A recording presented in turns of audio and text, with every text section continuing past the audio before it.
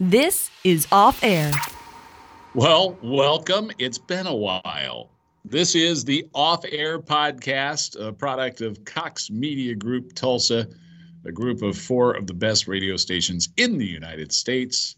I'm Dan Potter with the KRMG Morning News, joined by Matt Bradley from K95.5 FM, Gus from the Eagle 103.3, and Casey Lube from Mix 96.5. I think my partner Rick Corey from KRMG is going to jump in here in a little bit. Where's Natalie at, Matt? She's MIA. She was around earlier, so I don't know where she's at the moment. All right. Well, we'll if she wants to join here in a little bit, we'll let her in the door too. This is not a boys' club. We welcome her input. That's for sure. We've done, I think, one of these off-air podcasts since got back when we were doing the home mic hour in the spring during the lockdown portion of the pandemic.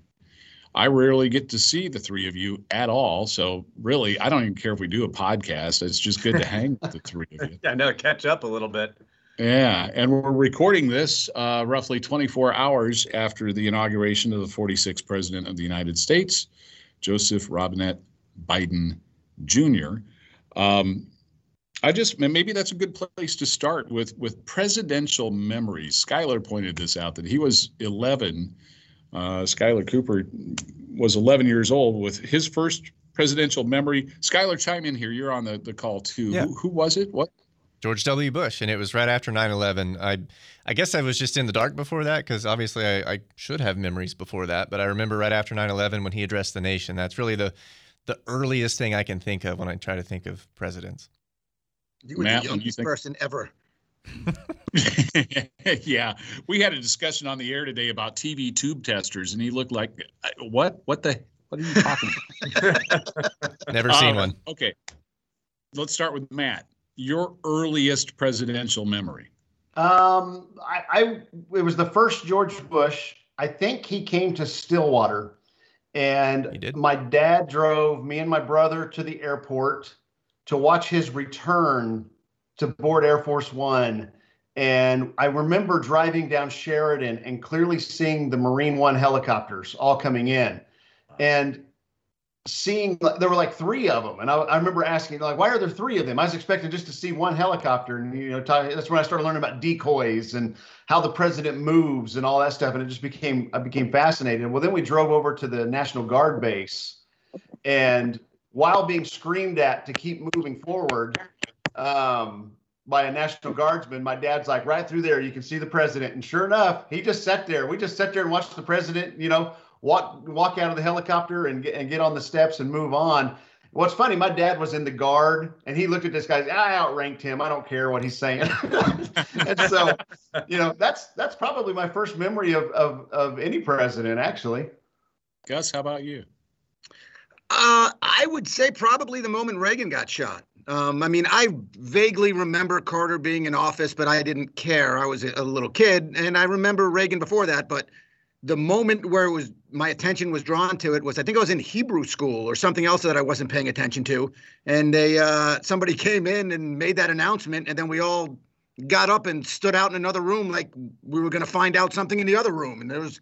But that's really the first thing I remember is that news flash, which is not a great way, not a first great memory of politics, but fortunately he was all right. We're moving backward in time. We've gone from George H.W. Bush to Reagan, now KC. You know what? Can we go back to Carter with you? Well, it's funny. I've got a few stories about presidents. A real quick one is George W. I was up in watching the Ryder Cup up in Chicago area, and I had American flag pants on, and I was walking to the bathroom really fast, and I almost got hit by a golf cart. And I turned around, and it was George W. being driven, and he goes, "I love those pants. I love those pants." And he drove it. It was awesome. But my first memory, and this is silly, but I was a kid. It was Ronald Reagan, and I was an actor ever since I was really little. I started acting at the age of 7, going on 8. And when I was told that Ronald Reagan was an actor that became a president, I'm like, that's awesome. I'm then going to be president. And he had the Star Wars program, which I didn't understand at the time, but obviously I was like, he's the coolest president ever. That's my first memory of presidents. Rick Corey has joined us. I know you've got a lot of presidential memories, but what's your earliest reckoning of a president? Well, I'll go back in time even further. I was 5 years old, October 1963. And I remember watching JFK's funeral. And I didn't know why it was important, standing in my living room with that old black and white TV with the little square thing in Gooseneck Bend, Oklahoma, just outside Muskogee, and just staring at it, watching the caisson come down the street, not having any idea why it was important, but I was fascinated by it, and I couldn't stop watching. And there was no one else home, which was kind of the case when I was young, and I watched it as long as the network coverage lasted. Wow. I remember 1968 being on the like playground, arguing with some kids about who was going to win, Nixon or Humphrey. 1968. Like I had, and I think I was maybe I'd been 6 years old, so it had to be kindergarten, first grade, right?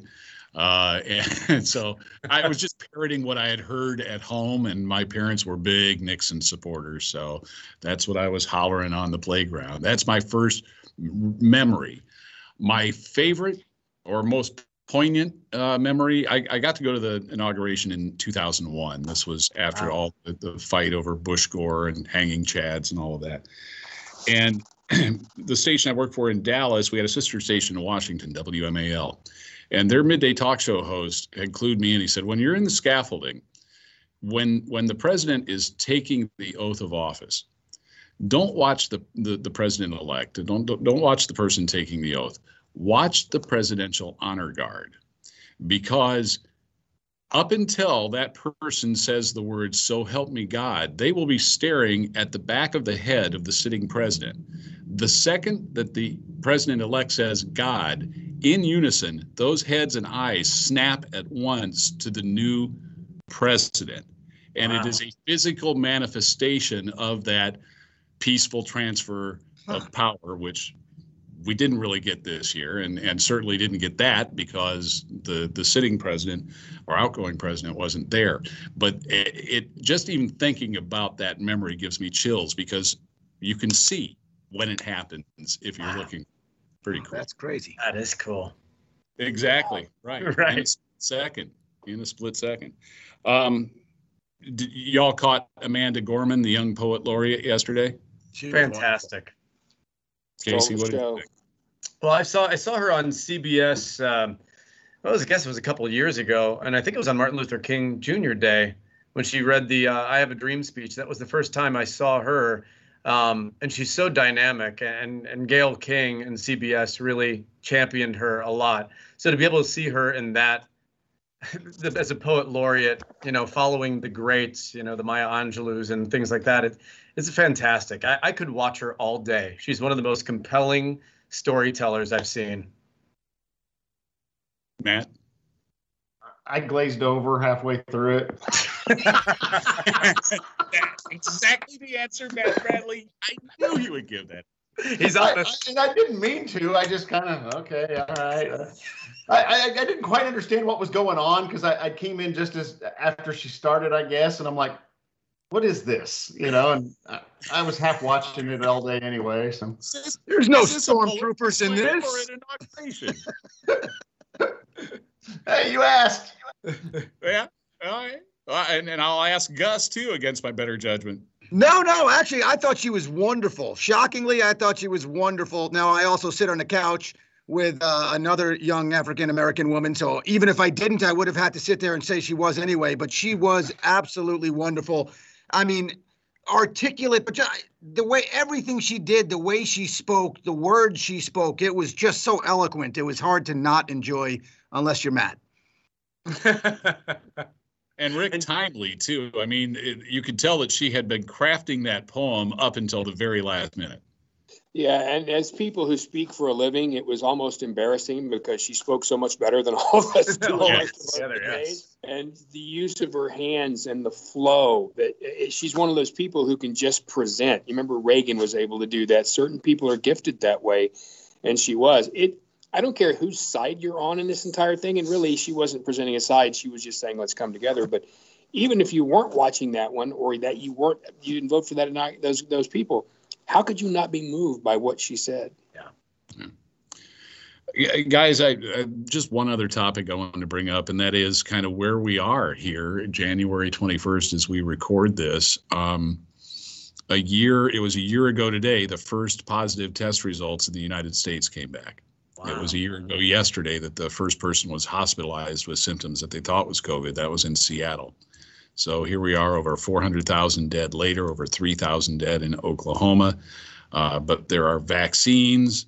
There is optimism. I certainly feel optimism.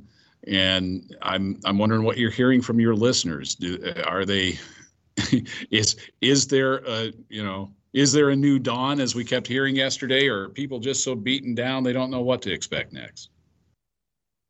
I'll go first. Because one of the last times we had this podcast, we talked a lot about being careful with our social media with our listeners, because a lot of people get very angry and politicized it.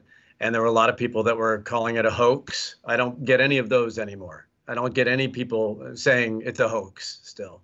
Right. More people than not saying that they're going to get the vaccine, and prefacing it by saying, this isn't a political thing. I'm doing it for my family. I'm doing it for my grandparents. I'm doing it for my mom. That's mostly the feel of it. I think it's sort of settled. And on that note, my mother-in-law, who's 95 years old, is getting her vaccine tomorrow, nice. Which will be great. Yeah, and we're hoping the wait isn't too long and whatever. But she's really excited about it. It also means you have to see your mother-in-law now. I can't just wave through the window anymore. Oh, God, good point. Pointing out the obvious. 4 days until my mom gets her second shot. Oh, she's awesome. already first second. Oh, that's great. Yeah, so maybe able to hug her before too long. Right. Matt, I mean, you sense an optimism from K95.5 listeners, or we don't really talk about it on the air a whole lot. We kind of avoid it. I mean, at this point, at first we did it to educate, like, hey, this is what's going on, and we would talk to people who we knew were getting tested because we didn't know what it was like, and now, I mean, I am in quarantine right now. I was tested this morning. It's the first time I've gone through the test myself, and I'm like, I have no symptoms whatsoever, but someone living in my house is positive, and me, I'm not that worried. I've failed every test I've ever taken, so hopefully I'll fail this one too. But I think the end is near. I got the urge to, I've started looking at the calendar ahead of time, going, I'm going to go somewhere this week. This week I'm doing this, and this week I'm doing that. And I've started kind of plugging things in, trying to look at that normalcy that's coming. I'm ready for it. I know everybody's ready for it. Let's just get back to it. I guess you live with somebody who flies with the airline all the time. I mean, in a way, D has kept you connected to the outside world. I don't know where I'm going with this, other than it would seem like you got to be a little stir crazy. Go with her, I started off a little crazy to begin with, but yeah. And then she comes back, and I tell you what, there is, Rick, you don't need to look like you agreed with me so quickly, but she comes home, and it's 20 minutes of just a list of people that take down their mask to talk. And you're like, the mask isn't soundproof. Sometimes people will take their mask off to hear. I'm like, I don't understand what that is. But so, yeah, it was a little frustrating, but we never try to separate, because it's like every time she comes home, what am I going to do? I'm in a 2-bedroom apartment. We can't separate. So, we just try to be as safe as we can. And she is now eligible for the first dose because of her job, but they don't have any. So she has to keep waiting in order to try to make that appointment. On the bright side, my dad and mom are getting their first shot today. So, hopefully they will get within a few weeks, I guess, we'll have both of their shots. And I have to wait until I can get mine before I can go visit, but it looks like things are moving in the right direction at least. So just got to hang on a little longer because you hate to let the ball drop this close to the finish line. Well, speaking of being tested, what are you up to? Like 35 tests now, Rick? I was at 37. And I have not now. I broadcast a basketball game as a fill-in for the color guy who does basketball now because he is positive with COVID and did one for that. So there was one there. But 37 is it for me right now, unless I end up doing any other ones. But I never had a problem with it. Didn't think it was any big deal. I think Gus's story is funny, though, because it very much reminds me of someone going, listen, do you smell something? You know, one of those. And I've heard people say that before. You know, it's world of sports. You never know what you're going to find. I don't know where you're going, but before we finish, I do have to tell a presidential story. Yes. I'm sorry. I skipped over you on that, didn't I? I didn't mean to. No, I wasn't here. I was email from Skyler. So, his fault? Me. Enlighten us. Two of them. One, you know my Jimmy Carter story. I'm covering the convention, the Obama convention, and I'm standing at Radio Row, and somebody bumps into me from behind. I turn around, and it's President Carter, and he's about 4'0". And in that Georgia voice, oh, sorry, can you help me find? And I took him down and helped him find whoever he was looking for. I don't really remember who he was looking for, and he was just as nice as he can be. But the funnier one was in broadcasting a TU basketball game, Tulsa SMU in Dallas at Moody Coliseum. And President Bush was there, President H.W. Bush. This is after his term. And, you know, that's where his library is. They're big supporters, he and Laura. And it was a big tizzy that he was going to be there. So he goes and sits front row, right across from us, across next to the scores table.